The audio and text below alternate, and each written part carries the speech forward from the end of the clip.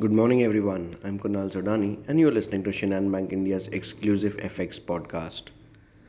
German CPI rose more than expected and pushed up the ECB rate hike expectations after the data pointed to no let up in stubborn cost pressures, which pushed the euro dollar pair much higher towards 1.0670 levels.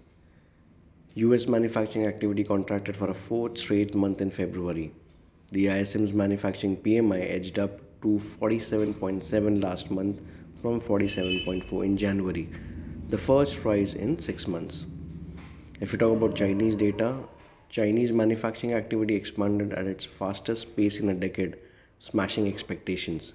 The official manufacturing PMI shot up to 52.6 last month from 50.1 in January. China's non-manufacturing activity also grew at a faster pace in February, and the Caixin, right, which is the S&P Global Manufacturing PMI reading for last month, also surpassed the market expectations. China's annual parliament meeting opens up on Sunday and will implement the biggest government reshuffle in a decade, confirming the president's new economic team. Bank of England's Bailey reiterated that the UK labour market is extremely tight.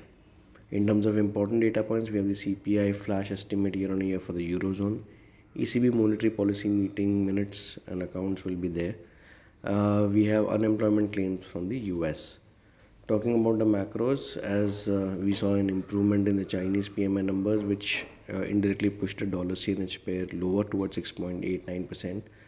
Rise in CPI, which for Germany pushed the euro dollar pair higher. In turn, the dollar index came off lower towards 104.49 levels.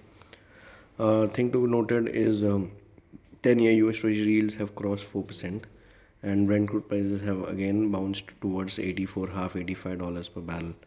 Overall, if we talk about from the INR perspective, 82.30 may act as a support, while 82.70 may act as a resistance for the day.